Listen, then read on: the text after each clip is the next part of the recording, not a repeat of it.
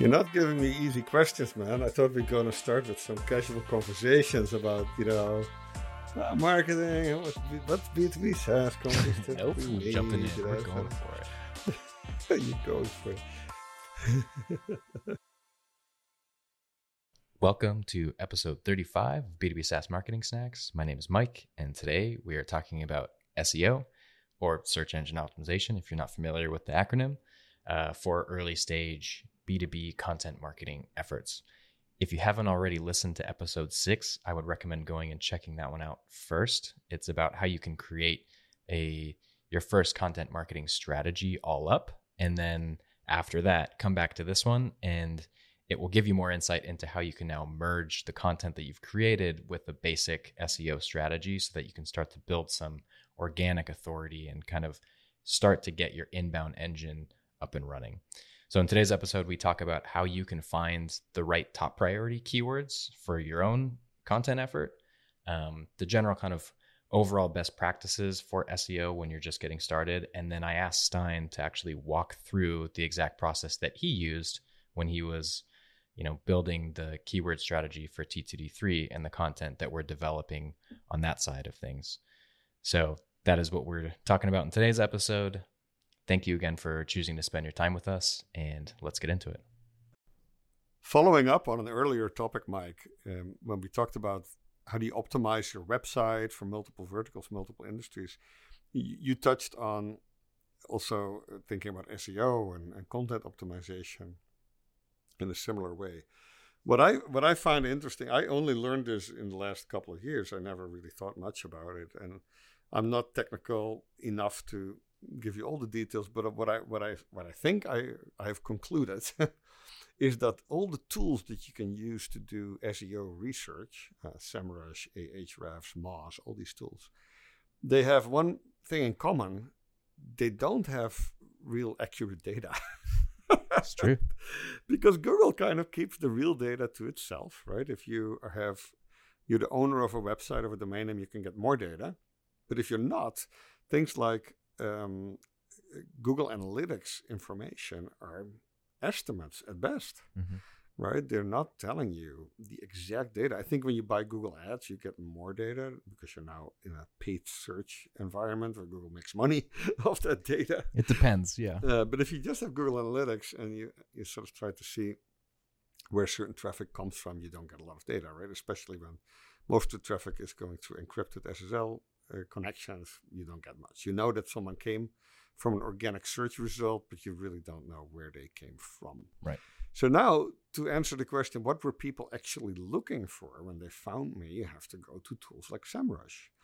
And what I understand how this works is SEMrush has just a whole bunch of servers, let's say 1,000 servers, somewhere in, it's probably not St. Petersburg, although I know it's a Russian company. But these servers are somewhere in the cloud, and they don't do anything else than just running Google search queries and then scraping the results of the search page and putting those in a database so that you now have actual accurate data that when someone types in a certain search query, that your website, for example, shows up at the 5th position or at the 12th position. And why is that data accurate? Because SEMrush actually does the query and they capture the results and they store it. Mm-hmm. What this also means is that they don't do this for every search query out there. So when you are starting to do your marketing and you're focused on a niche audience, for example, the long tail keyword phrase that you might be interested in, I think in the other episode, you used accounts payable solutions for healthcare, I think was the example. Yep. I'm pretty sure if you type in something like that in SEMrush or Moz or Ahrefs, that you likely don't get any search results. If the query is long enough, is complicated enough, at some point, SEMrush will just not have the data. But when you put that in and you tell SEMrush, especially when you have a paid subscription, hey, I'm interested in this data, they will start, I think, running that query, and then you will get data over time.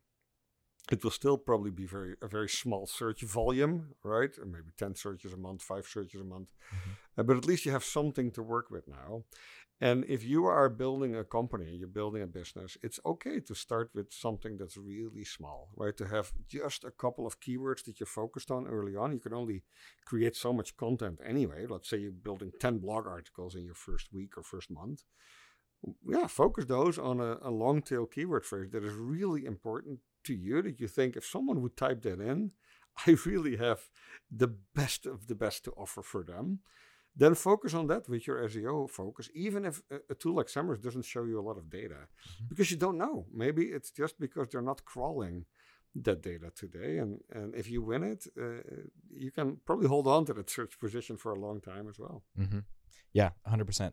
That's a really good point. And even Google, if you use Google Ads and you're using like a keyword bid planner, they sometimes won't actually show any volume for a keyword unless it has an average volume above 10 searches per month. So there may be searches for something or a long tail keyword or a query, but it won't tell you that. So it's always worth putting in the exact match keywords that you think that your audience would actually search for. And you can always ask your customers too, like, hey, if you were to describe our solution, or if you were to type, if you were looking for us in Google, what would you actually search? And that's a great way to just kind of understand how they perceive what your product is and your solution is, and to kind of map that back to what kind of keywords you should be looking for. It's not always perfect because, they may be coming at it from a certain frame of reference, but it's a good data point to have. Because the way that you think about your product might be completely different than the way that your customer does and how they describe it. I also wanted to, while we're on the topic, Stijn, if you wouldn't mind sharing the story and maybe some of the steps that you took to do the keyword research and prioritization for T2D3. I know that you shared that story in the book, and I think it's really important. And I think it also brings up another topic, which is this idea of a lot of agencies will sell SEO services as a kind of an end-all be-all for a lot of early stage companies. And it might not be the best thing for companies when they're first getting started. I think the first priority is really to get content up and not overthink your keyword strategy, your plan, is to just start with something really simple, focus in on a couple of keywords, and then expand out from there. But I'd love if you could kind of share that story, if you wouldn't mind. Yeah, I think it's fine to have a relatively low amount of people finding you early on, if those are exactly the people you're trying to service. So Sure. in the T2D3 example, what is T2D3? It's a book that provides templates, guidance, list, a starting point, a playbook, if you will, for founders and marketing leaders and sometimes the investors that run venture-backed startups that are about to go into scaling mode. So the early blogging we did for the T2D3.pro website was all about those keywords. Playbook for B2B SaaS marketing, early stage startup playbook, things like that, right? T2D3, of course, the word. Because what you want is that people who find you because of those keyword phrases get exactly what they're looking for. Yep. Because in the first couple of months that a website is live, Google will be very sensitive to when it sends traffic your way, that those people actually get what they're looking for, right? And so if you're bidding on keywords that happen to have a really high volume, for example, or bidding on is the wrong word, but if you're creating content or you're focused on keywords with a really high volume, but you're not necessarily servicing those people very well, that might not help you very much. It might actually ding your domain authority early on. So it's better probably to go after a couple of simple keyword phrases that really describe what you're doing, the content that you have on your website, and get authority for those, even if they have very small volume. For T2D3, there were things like marketing templates for B2B SaaS startups, B2B SaaS startup budget, B2B SaaS startup a launch plan, right? Things like that don't have large volumes of search queries, but those that do search for that, yeah, they get what they need. And to do that keyword research, did you do that all in SEMrush? I did, but not my. I really use a tool like that only to get started. I basically say, hey, you type in, for example, B2B SaaS marketing playbook. And then you find typically that there's no volume on that. Mm-hmm. But you can see some other keywords maybe that have a little bit of volume. And then maybe you see SaaS marketing playbook.